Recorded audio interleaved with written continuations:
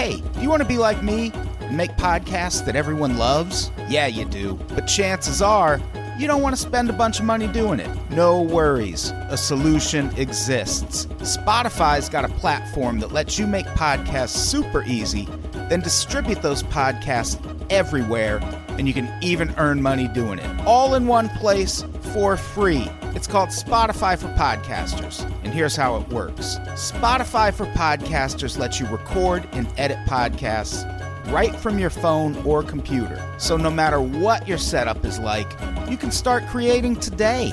Then you can distribute your podcast to Spotify and everywhere else podcasts are heard. Also, you can earn money in a variety of ways, including ads and podcast subscriptions. I'm speaking from experience when I say that all those additional features like video podcasts, Q&As, polls, those are things you won't find for cheap elsewhere. But with Spotify for Podcasters, it's all totally free, no catch. I highly recommend you give it a try. Download the Spotify for Podcasters app or go to www.spotify.com/podcasters to get started. Thanks. We love you.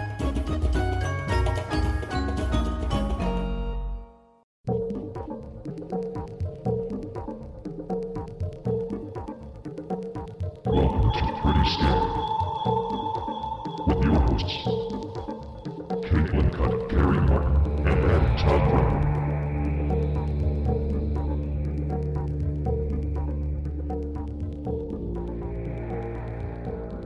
Hey everybody, welcome to Pretty Scary. Pretty Scary Boo. Pretty Scary Boo. Caitlin, what's Caitlin got going on that she can't be here this week? Posthumously, Caitlin is no longer with us. Wait, what? What? Posthumous, that means Caitlin didn't die. She just had a baby. She did have a baby. She had a baby. She's socially dead. Oh. Well, I mean, her hopes and dreams have gone down in flames for sure. Totally. But beyond that, I mean, she's still alive and kicking and... Yeah, she had a cute little boy. I think it looks like the father, her husband. Super cute kid. Weird. Looks like the dad? Yes. Sure Questionable. So is it really Caitlin's baby? I don't think so. I Or bet she is was it a surrogate for Miles' baby? her husband, Miles, and somebody else. Some other woman. She just carried it. Oh, it could What be. if it was my She just eggs? carried it. Yes. Like carry out, K-A-R-I. Oh, I get it. Like the Chinese way they do it. You said that, but you spelled it like your name. No, they're You said- like if you look at like Chinese takeout, it says carry out and it's spelled my name. Really? Yeah. You can Google that too. I'll give you a list of things to Google. Will be. I trust you. I trust you. So yeah. It's weird. I think we're putting this episode up this week, so there will be an episode next week with Caitlin on it. So Yeah. that'll all seem very weird and Disjointed. out of order. Like she came back quick from having that kid. From what she told us, she had the baby in 2 pushes, which doesn't seem fair. That's pretty swift. I mean, good for her. That is a swift delivery. I mean, that's like my worst nightmare is being in labor. But I think we've talked about this. I always have a dream that I'm 9 months pregnant and I never know who the father is. But my other worst fear, besides like, how am I going to pay for this kid? And I'm a single parent. Is, oh my God, how much is the labor going to suck? And am I going to poo on the table? Oh yeah, you don't want to poo on the table. But I think most people do. Probably. Yeah, we found out Caitlin had the baby while we were attempting to record the Monday show this week. But we had crazy technical difficulties. We recorded an entire episode that is unusable. 2 episodes. Was it a good one? It was very good. We recorded an episode of the Monday show and an episode of the Advice podcast, and they were both fantastic, and they are unlistenable. And I still don't know what happened. Winter knocked this mixer off the desk at one point, and this podcast I recorded with Jeff and Raquel was the first one after that. So maybe I just hadn't massaged this thing back to life enough yet. So I'm not laughing at you. I feel like you are, but go on. At the situation. Because, dogs do the darndest things. She's so cute. She's such a so cute. And she has a great social media following. She gets a lot of likes. At Winter Soldier Neeson on Instagram. You should follow her. She has a following, yeah. She writes in first person, which, again, very talented. She's a talented dog. I didn't start the account, so I don't even know where it came from. Yeah, I don't know. That's weird. Pretty crazy. Pretty crazy boo. Pretty crazy boo. Well, I'm sorry that happened to your shows. Oh, it's fine. I mean, Jeff and Raquel were out. They had to travel, so it was kind of inconvenient for them. But it's fine for me. I was here anyway. I mean, do we really care if we inconvenience? Maybe not Raquel, but like Jeff. Yeah, Jeff's used to being inconvenienced by me. It seems like his life is an inconvenience. It sure is. It sure is. So is Winter grounded or what? No, she's fine. She's a good puppy. It was my fault for not having a lock on the door. You know how it goes. I could have done more to keep this from happening. You have a black eye, Adam. How did that happen? Winter loves me. I know. Winter shut the door and just my face is right in front of it. Sometimes I say things that make her mad. It's my fault. She just loves me too hard. Yeah, exactly. So what are we talking about today? We're talking about crimes that happened on Halloween. We did this same thing for Christmas last year. And I think for the Super Bowl. Did we do Super Bowl crimes? Yeah, we did something like that. Yeah, I feel like we did. But last year when we tried to do crimes that happened at Christmas, that's the episode where I got violently ill in the middle of it. Okay, this time I was laughing at you. Because I can still hear it echoing, like in the kitchen sink, because it was right there. It was so bad. It was. I love that it didn't dawn on me and Caitlin to check on you, but thank God for Angie. Am I right? Well, yeah, Angie was here, so you didn't really need to check on me. But I mean, it still would have been nice if I would have at least poked my head out. How you doing there, ATB? Well, we were still recording while I was throwing up, so no. I could tell how much you and Caitlin cared after listening to the episode again. The laughter. It did bring us a lot of laughter. It was pretty funny. I've never gotten that sick that fast. Wasn't it from like a chocolate? Like a Trader Joe's chili chocolates. Yeah. One of them had this like jalapeno jelly in the middle, and because I think then that Angie got sick. Right. The next day. Yeah. Like she was at least courteous enough to like wait for us to leave. Sure. Right. Yeah. She has maybe she has manners. I don't. Right. That's the difference there. As far as etiquette goes, she knows it. You need to learn it. I don't get a kit. I don't get it, but I put etiquette at the end of. So what's the first one, Adam? Okay, so we're talking about the trick-or-treat murder first. This one happened way back in 1957. These old-timey fucks. Joan Rabel and Goldine Pizer planned the murder of Peter Fabiano for months. It started with Joan laying the groundwork by continually telling Goldine that Fabiano was a vile, evil man who wanted to destroy all the people around him. Owned 2 hair salons, by the way, which... How many evil dudes own hair salons? I don't know. Who's that guy who has his own, like hair salon and like product line? Paul Mitchell? No, something. I think it might be like a Thomas something. Anyway, his sister is Robin Anton. I think John Anton. Oh, I remember his show. Yeah. And then Robin Anton was a Pussycat doll, or she choreographed for them. Yeah. Yeah, I remember that guy's show. I watched the shit out of it. I don't remember what it was called or why I watched it. Did that one have Tabitha on it? I don't know. Who's Tabitha? Everyone knows who Tabitha is. Sorry. God, mud in your eye. That's I'm embarrassed for you. This is awkward. Let's just move on, I guess. Let's do it. The interesting thing is, when I read the article that accompanied this, and I read this a couple times because it still really doesn't go into what he did that made him such an awful human being. Right. Like, worthy of killing. I mean, that sounds awful to say, but... Yeah, I didn't really understand the motive. They don't really explain what she told Goldine to make Goldine do this. But whatever it was, Goldine traveled with a male companion to a gun store in Pasadena because it was 1957. Did you just 1950? No, I said something very vulgar and just played it in reverse. I don't know how you heard it that way. That's supposed to be an After something like Effects worship the thing. devil, and yes. Yeah. I remember what you said in reverse. Okay. Don't play it back. So this was 1957. Obviously, you're not just going to show up at the gun store as a woman by yourself. You probably get committed to a mental institution for that. So she took a male friend with her to pick out a .38 Smith & Wesson for home protection. And then Goldine returned to the same gun store 3 days later with Joan Rabel. Joan gave her the money to buy the gun and 2 bullets. How do you sell 2 bullets in a gun and not, as a gun store employee, immediately pick up the phone and say, hey, I just sold a gun to someone who's clearly going to commit murder with it? Okay, first of all, they were probably rotary phones, so he's probably still dialing it. Oh, still yeah. Probably going all the way around. Actually, they were probably already home by the time he completed dialing 911. I think it's interesting. I didn't know you could buy bullets like Yeah. singly. Did they just have like a bucket, like the spare gum you can buy? Bullets? Yeah, exactly. Like just pick a few and, they're like 50 cents each. Oh, or there's 2 in whatever. here that fit. Let's take these. Again, I never know what accent's going to come out. It's like an accent mystery box. Well, this is always the accent for things that happened in the 50s, see? Okay, I think I was kind of on that. It just keeps changing. It does. So at around 11:30, Goldine put on a Halloween mask and walked to the front door with a gun concealed in a trick-or-treat bag. I'm not going to do that the rest of the podcast. It would get a little grating, but that was a really good old-timey voice. Thank you. Yeah, but that would be exhausting if I did that. People would be like, I'll just wait till the next Yeah. one. Well- I paid for this one. Yeah, this one you might want to have it be a free one. On Halloween night, 1957, they sat outside the home of Peter and his wife, Betty, waiting for the couple to finally turn off their bedroom light.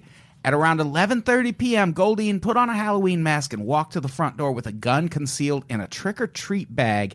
She rang the doorbell. Peter answered, at which point Goldine raised the gun and shot him in the chest. He died shortly thereafter. They burned the costume, and before parting, Joan's last words to Goldine were, "Forget you ever knew me, broad." After police questioned Fabiana's wife, it was revealed that she'd recently reconciled with Peter after splitting over her affair with Joan Rabel, a former employee of one of the salons Peter owned. And now, this was the 50s again, so even the article that I pulled a lot of this from, which is an LA Times blog, which, by the way, if you go to unpops.com, you can find links to all the shit we talk about on this episode. But they even mentioned that back then, news outlets and police in general were really hesitant to look into lesbians or gay relationships as anything other than evil. Like with the Black Dahlia murders, I guess there was a lot of lesbian talk, and they were treated like they were And that was right around the just same savages. time. Yeah. So that was mentioned in the newspaper article. And that's the thing. When I read this the first time, I read it so quickly, I was thinking that Joan had an affair with the husband, Peter, and so he was upset that he got back with the wife. And then upon rereading, they had a picture of Goldine and Joan, and it said something about, like, the police don't like to delve into lesbian affairs. And I was like, wait, who? Wait, like, who's a lesbian? Like, who's on first? Like, I was trying to figure it out, and then when I pieced it together, I was like, oh, this is like an even better story because they're Right. lesbians. The other thing they said in the article, which I thought was so sad, you just don't really get what Goldine's motive was. Like, Goldine's just like, I don't know. She said that like, he was a bad guy. And then the article said something like, oh, Goldine was like you have a smart one, which is Joan, who's a mastermind. And then you have a Patty who carried out this for whatever reason. And I mean, you still don't get, like, was it just loyalty? It isn't like money was exchanged. Like, why would she kill this person? And then I also noticed, so Joan Rabel, whatever, ended up having an affair with Betty Fabiano. Right. Betty and Joan. Oh, Betty and Joan. Betty and Joan. Oh. Okay, that took a lot out of me. There was like But we got there, though. On. We got there pretty quick, I would say. Yeah. So that's the Halloween, or the trick-or-treat murder is what that came to be known as. And that happened, I think that happened in L.A., right? I believe it did. L.A. is a wild place. Let's talk about Ronald O'Brien. Yes. Fun Nicknames alert. The Candyman, or the Man Who Killed Halloween. The Man Who Killed Halloween is a great... It's not a nickname. You can't show up and be like, hi, I'm the Man Who Killed Halloween. Like, that's not a nickname you get to say about yourself, but it's still a cool name. Why couldn't... I don't know. It's just like that feels like a title you have to be given. Like when Michael Like Jackson bestowed always upon. called himself the king of pop, and it's like no one like, but like that's not true. Yeah, like, you who just call crowned yourself you? that, Yeah. and so maybe the Candyman is better. Yeah, I don't know. I actually saw this on one of those investigation discovery shows, so I knew the story. However, it doesn't make it any less sad or make Ronald Clark O'Brien any less loathsome, in my opinion. Yeah, he is a real piece of shit. Ronald O'Brien was convicted of killing his 8-year-old son Timothy on Halloween 1974 by way of cyanide-laced pixie sticks. His motive was collecting on a life insurance policy. At the time of the murder, he was $100,000 in debt. That's a lot. That's a lot now. Not So going to it's sugarcoat like, it. That's a lot. In 1974, that was like a quadrillion dollars.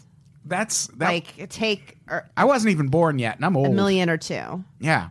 It's a lot of money, but then it's kind of like, well, what kind of debt? Like I have like $7,000 in credit card debt, but I would have more if I had credit cards that would extend me more credit. Right. And like how did he get so much credit extended to him? How annoying are your phone calls from bill collectors that you got to kill your kid over it? I don't feel like they had FICO scores in 74. I'm very confused about how he got and jealous about how he got such an extensive line of credit. That's true. I did read that part of it. I don't know if I put it in the notes, but he was about to be fired from his job as an optician in Sharpstown, Texas for stealing. So maybe that had some to do with it. What is it about opticians? Wait, opticians? He was an optician, yeah. Which is an eye doctor and dentist. That Yeah. you think like there's like they've got like the shittiest of the doctor jobs, so maybe like they're silently seething throughout their whole career. But those always end up being like the most badass motherfuckers. But they're the ones who never have to witness any death. Like, you don't ever go in as a dentist and come home like, oh, there's one I couldn't save today. Yeah, that's died in the true. chair. It's like that's like the office job of being a doctor. Yeah. What are you bitching about?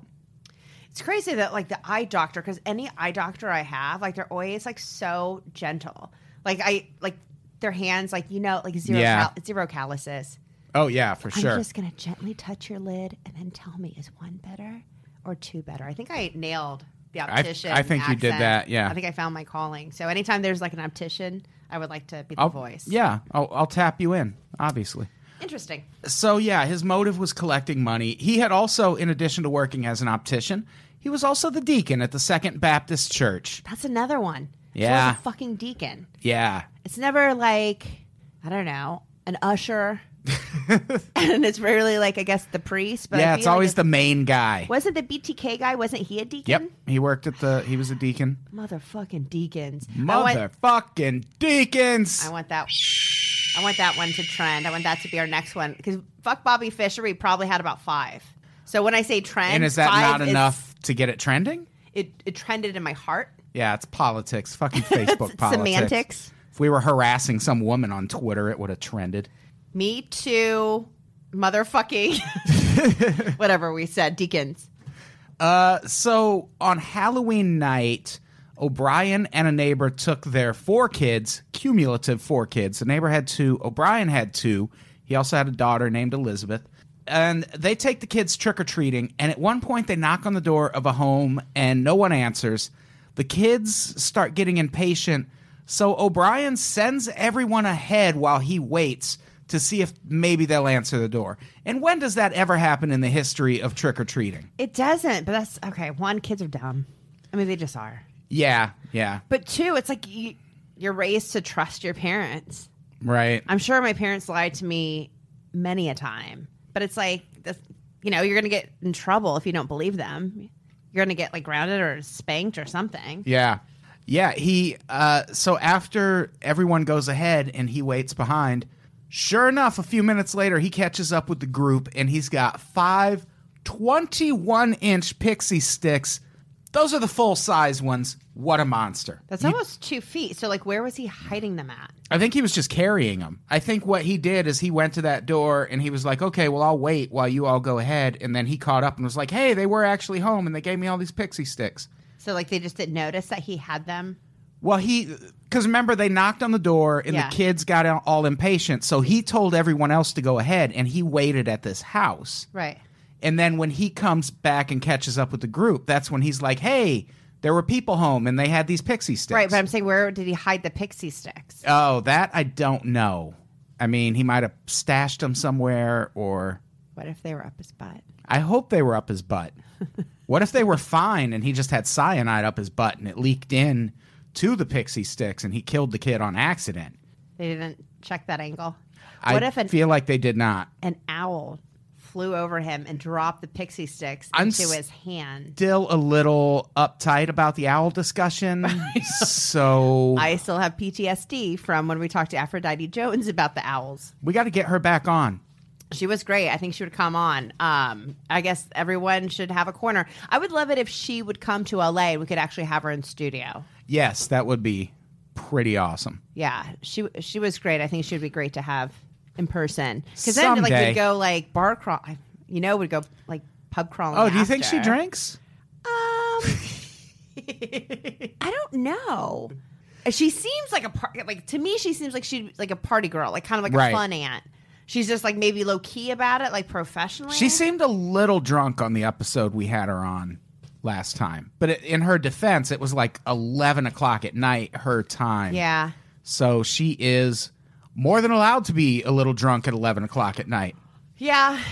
I don't know. I mean, she seemed a little boozy at CrimeCon. But I mean, she seemed drunk in like it's 11 o'clock at night and I'm winding down. Well, I mean, not we were like, all holy drunk shit, at Aphrodite Jones drinks. CrimeCon, so it was just like, who's drunk or mere Aphrodite, it's just like, we need to get her in studio and we'll all throw down while we record. That would be fun. Get Caitlin back here, and she'll be able to drink again soon. She's eating salmon again. Yeah, I saw that.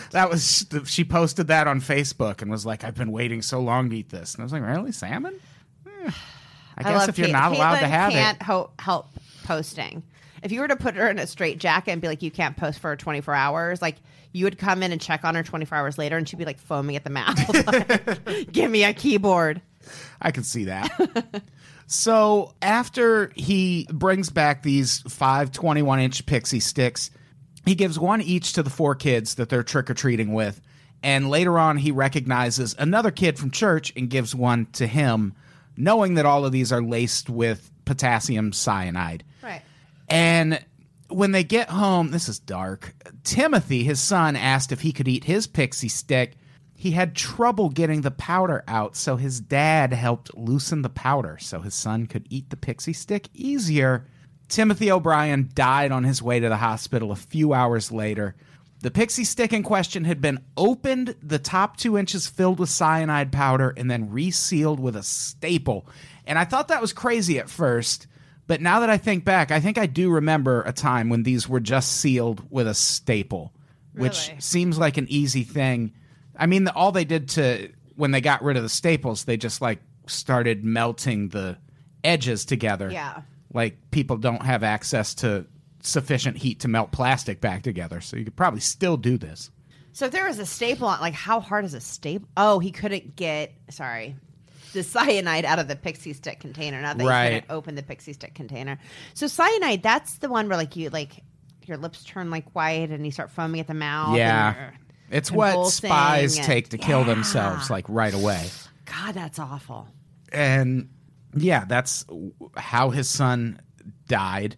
None of the other kids that O'Brien handed the candy out to ate it, so police were able to get all of the candy back. And here was one of the things that really tripped this guy up, because he could have gotten away with this in theory, but it rained on Halloween that year, so the group that he went out trick-or-treating with only visited homes on 2 streets.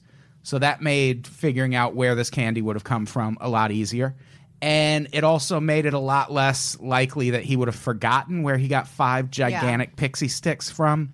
And then police also interviewed everyone on those 2 streets, and no one reported giving pixie sticks out. So that's when police arrested O'Brien. I said arrested O'Brien. And they found that he had taken out several life insurance policies on both of his children in the weeks prior to the crime.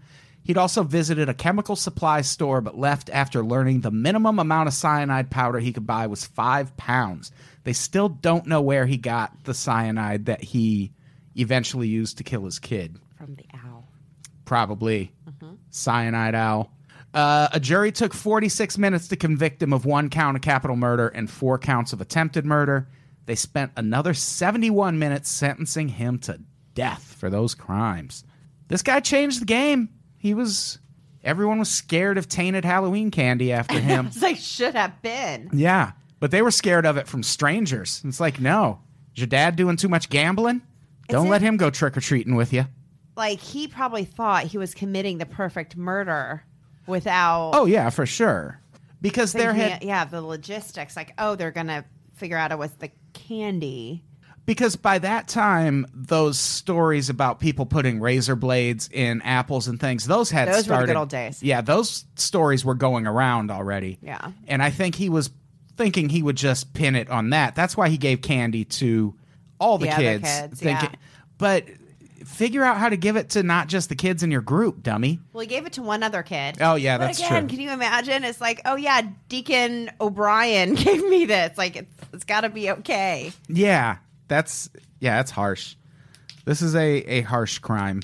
I'm just trying to turn the finger off. I had my finger in it. At some point, we're going to have to figure out a reason to finger, but so far, I don't feel like there's been a very good fingering instance. It hasn't been a finger-worthy episode, but we'll get there. We'll get there. Should we talk about the next crime? The Leslie Mazzara and Adrienne Insagna murders. We should. This is the nightmare because this is a mostly random crime with no explanation. See, so I watched it repackaged twice. I think one was on Oxygen. I'd say Snapped, but I guess that wouldn't make sense. I mean, Snapped would kind of make sense. Maybe. And I actually just saw it on another channel the other day because they were talking about Halloween murder. So I have heard of this one. I do think in one of those that I watched, it was explained a little bit as to like the connection, even though this explains the connection, but like possibly like why he did it. Oh, really? Yeah. Just to go through what happened on Halloween night 2004, it was technically the morning of November 1st, but Eric Koppel broke into a home rented by Adrienne Insagna, Leslie Mazzara, and Lauren Mianza. Mianza woke up at 1 a.m. after hearing a scuffle happening somewhere in the house, and like a pussy, she fled and hid in the backyard. She saw an assailant climb out. Such a pussy move. Right? Get in there and fight, lady. Come on. You just got woke up from sleep. Like, aren't you angry? And aren't you well rested and ready to battle? Right. What the fuck? So she fled and hid in the backyard. She sees an assailant climb out a window. A short time later, goes back inside and finds her roommates slaughtered. This is like such a crazy fear, especially being a girl and having had girl roommates. Just like, fuck, being woken up in the dark. Especially living in a house. Like, houses, like renting a house always makes me nervous because houses are easy to break into. I agree. Like where I'm living now, for someone to break in, it would be a brazen crime. Yeah. Because you'd have to kick in a door in a hallway that has a security camera. You know who's going to be all over that shit? Winter Soldier Neeson? Yes. Okay. I can't believe I had to point at her for you to guess. I didn't know if you meant like Aphrodite Jones or any of the true crime people we know. They would, or the Iron Giant. They would cover us kindly. That was the nice thing about having Winter when I watched her. It's like when people would go by, like she would growl, and it's like I don't know if she'd do anything, but she might. But just the fact that she kind of like alerted me. But still, Danielle and I sleep with the light like on our microwave. On. Oh, really? Yeah, and she even said she was kind of like, "Why do you leave it on?" I'm like, I don't know. It just there's something comforting, I guess, about not being completely in the dark. Yeah, well, I always leave these string lights that are in the studio, and we have a set in the living room. I always leave those on. Yeah, at pretty much 24 hours a day. Yeah, because they don't take up that much energy and they're so low power. But at night, it's nice to just have a little glow. Somewhere if you have to come out into the living room. In case this guy's out here getting ready to murder your roommates. Yeah, for sure. I would hope that I would be the one that got away. I might be the only one who feels that way. But in this scenario, I would like to be the Mianza girl. Yeah, she's definitely the lucky one here. Yeah. FBI agents interviewed more than 1,500 people in the case. They collected a lot of evidence. They know a lot about what happened. What they don't really know is why exactly it happened. Koppel lived a mostly normal life for 11 months after the crime before turning himself into authorities. I don't think he had any criminal record before this, right? I don't believe so. And the break came when investigators discovered cigarette butts outside the crime scene with unknown DNA that matched blood inside the crime scene. The brand of the cigarette was unique, Camel Turkish Gold. Eventually, the surviving roommate mentioned that the only acquaintance they knew who smoked at all was Eric Koppel, the fiancé at the time of their friend Lily Prudhomme. By the time of his arrest, Koppel had married Prudhomme and invited the families of his victims to the wedding. Yes, they did go. So sick. Yeah, that is fucked up. Yeah, I don't know. It makes you wonder about the psychology. You know, again, here's a seemingly normal man who kills his friends, his fiance, his girlfriend's friends. And I believe in at least one of the shows that I watched, they just talked about Koppel and his girlfriend Lily having issues, and that maybe he was insecure with like her friends, the girls who got murdered, talking her into breaking up with him. Oh. So he was trying to eliminate them as a threat. And he was also very apparently needy of like her time, like very codependent with her. Oh. So that was the motive that I was given in one of the episodes, which makes sense. Yeah, I mean, for a crazy motherfucker like this. Yeah, it doesn't make sense, but it... Right. I can see why a crazy person... Like it wasn't random necessarily. Right. And he finally turned himself in after his wife pressured him to give a DNA sample like a total bitch. Such a bitch. What the fuck? Stop nagging, lady. So, like, I feel like it would already be a red flag if Andrew was like, hey, Adam, there was this murder, and it'd be really nice if you would go give a DNA sample, because I think you might be a killer. Yeah. I mean, at that point... Like, you're asking him to do that, I'm assuming not to exonerate him, but possibly because you have your own suspicions. Right. And at that point, he's got to, I don't know. The writing's on the wall. Yeah. You got to give that DNA sample. Hopefully they have Camel Turkish Golds in prison. Or hell. They probably have them in both. They probably do. It's not a great brand. So Koppel, after turning himself in, claimed he remembered taking a serrated knife and driving to the victim's home. He remembered climbing in through a window. He says he doesn't remember anything after that, but he does remember driving home after and burning his bloody clothes in his fire pit. Beyond that, he never really gave any motive or explanation for what made him decide to go from dude living a normal life to dude who brutally murders his friends on Halloween. Yikes. And then invites their parents to his wedding. Yeah. Have you watched the confession tapes yet? No, that and Mindhunter are both on my queue to watch next. Please watch the confession tapes so we can talk about that first case, because I think those two kids were so fucking guilty. Okay. And people don't agree with me. But okay, yeah. I remember you talking about it, so I definitely will. Even though I had a week of vacation last week, and there were 2 days I just spent in bed watching Netflix. Oh, really? I still didn't get to those two, and I wanted to. That's how full and behind I was on. That's a good vacation. When you work, I did that a lot. Netflix. When I had a corporate job, my vacations would be, I'm just not going to go to work for a week. Yeah. And I'm just going to stay home and fucking enjoy the shit out of being home. Well, the first couple of days I was getting over bronchitis still, so it was kind of lazy. And then I was able to meet up with some people I hadn't seen in a while. With one of them was Kat Reinhardt. We love Kat Reinhardt. And just so you know, they recently had the memorial at the Hollywood Improv for Ralphie May. And she had worked on a documentary about Lana Turner, his ex-wife, and Ralphie. And there's like a whole story behind it. I'll tell you off air. But anyways, I have stories I can tell you about it too. So she actually went to the memorial. Kat went to the memorial to like record it, because obviously, I mean, they were already like getting ready to like shop it to a couple different channels. And then, I mean, it's sad, but at the same time, it's just kind of like, it's so surreal. Because I remember a couple of years ago when I just moved to LA, she was like, oh yeah, I'm, recording with, and Ralphie and Lana were together at the time. And it's like, wow, 2 years later, like it's I don't know. I actually think the last time I saw Kat was when she was in Madison, Wisconsin filming part of that documentary. Yeah. And that was the first time I met Ralphie. Weird. Oh, okay. You met him. I heard he's really nice. He was super nice. Yeah. Yeah. I met him in Wisconsin, like a little over probably 2 years ago. And I think that was the last time I saw Kat, because I just happened to be in Wisconsin, and Lana and Ralphie and Kat were doing shows in Madison. And so we just went and hung out. That's cool. Yeah. Just another day for you. Ralphie May one day, Portugal the Man the next. You know how it is. No, I don't. I don't want to brag, but Aphrodite Jones the next. If we have time, I will brag for a few minutes at least. Let's get to the next story. Let's do it. Oh, by the way, I did want to admit that I did see that Koppel is now in the prison ministry. Of course he is. Of course he is.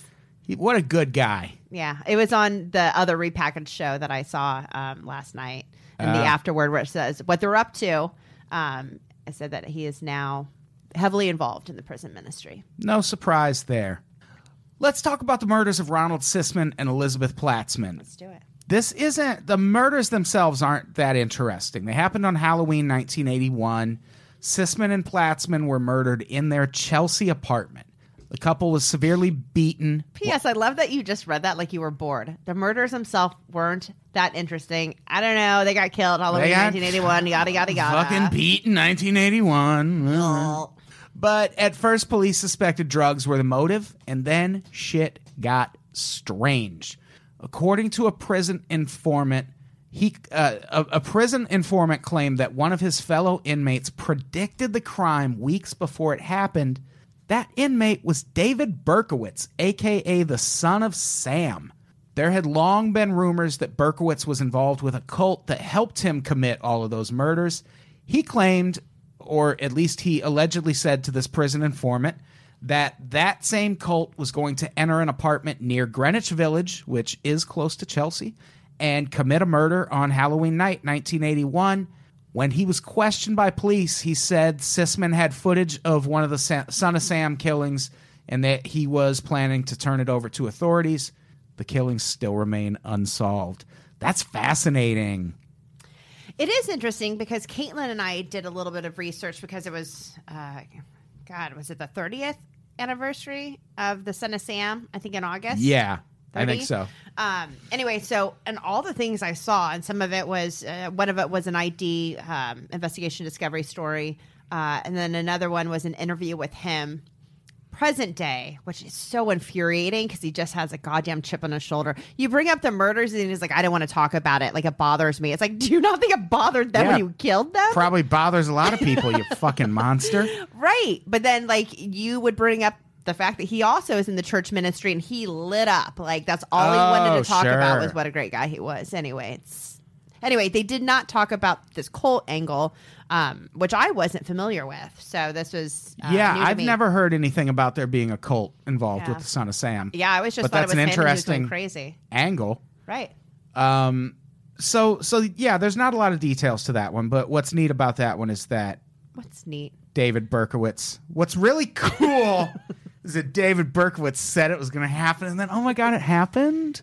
Is that a finger moment? Yeah.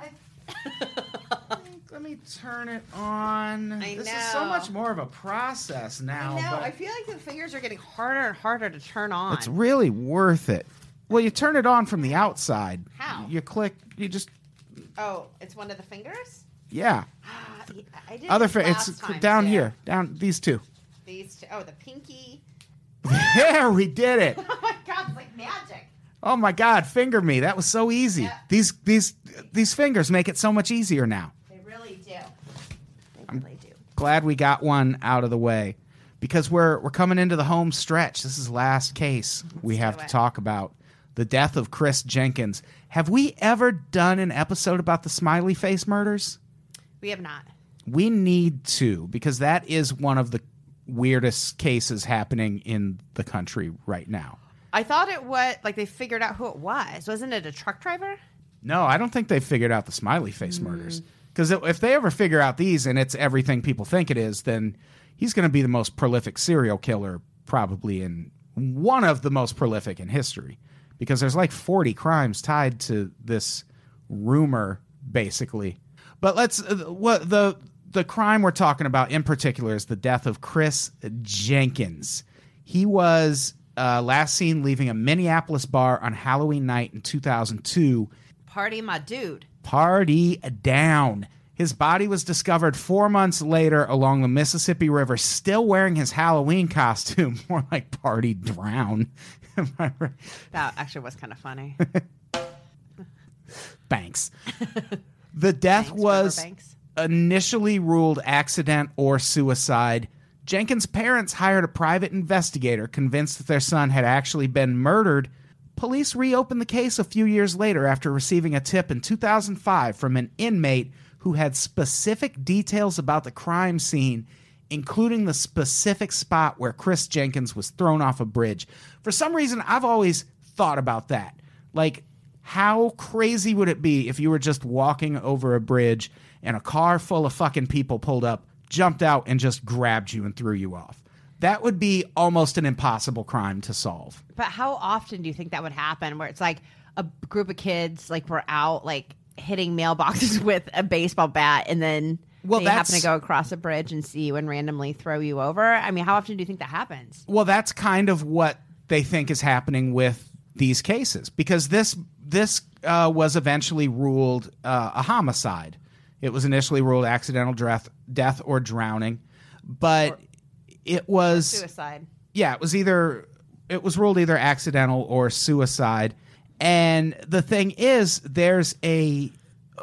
once they classified it as a homicide, it got linked to this case that the FBI may or may not actually be investigating, called the Smiley Face murders.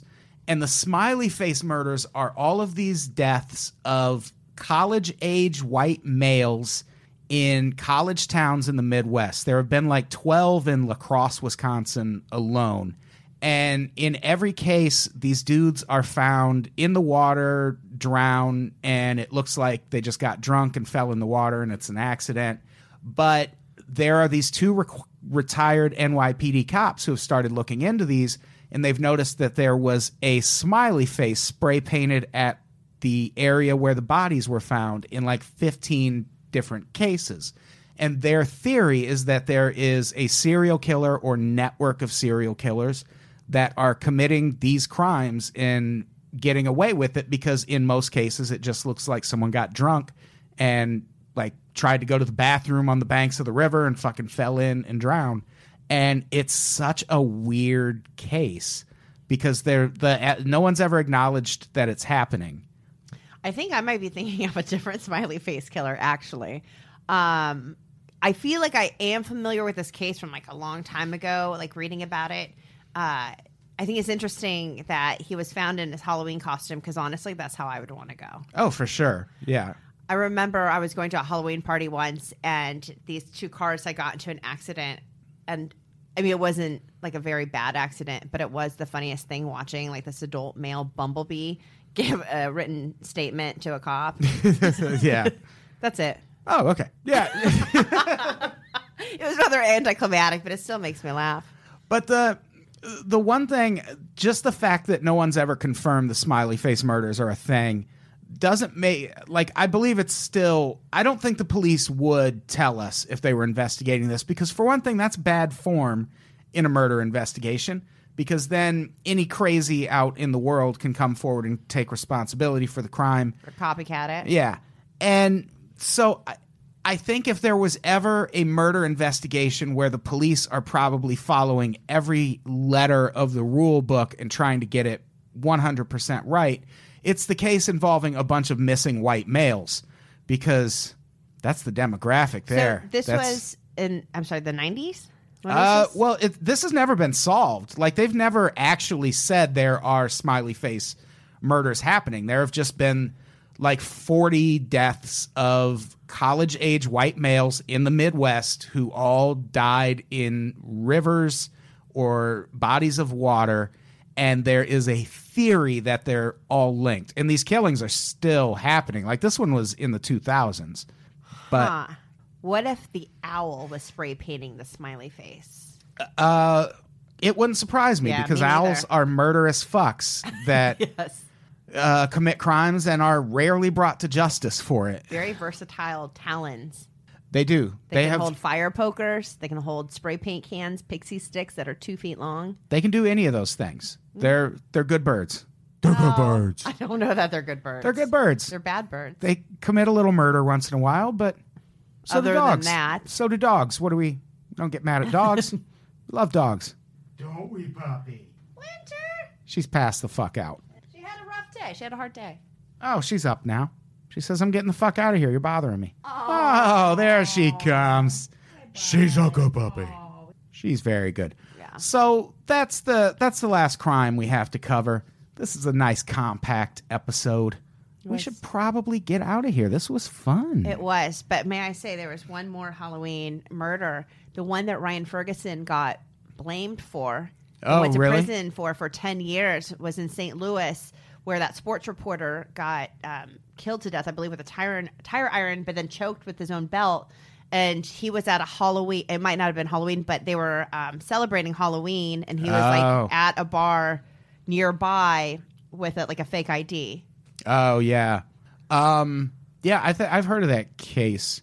The other one that we didn't cover was the Martha Moxley killing, which is that Kennedy family member, Michael Skakel, who's still not in prison. Well, he was, and then I think he's.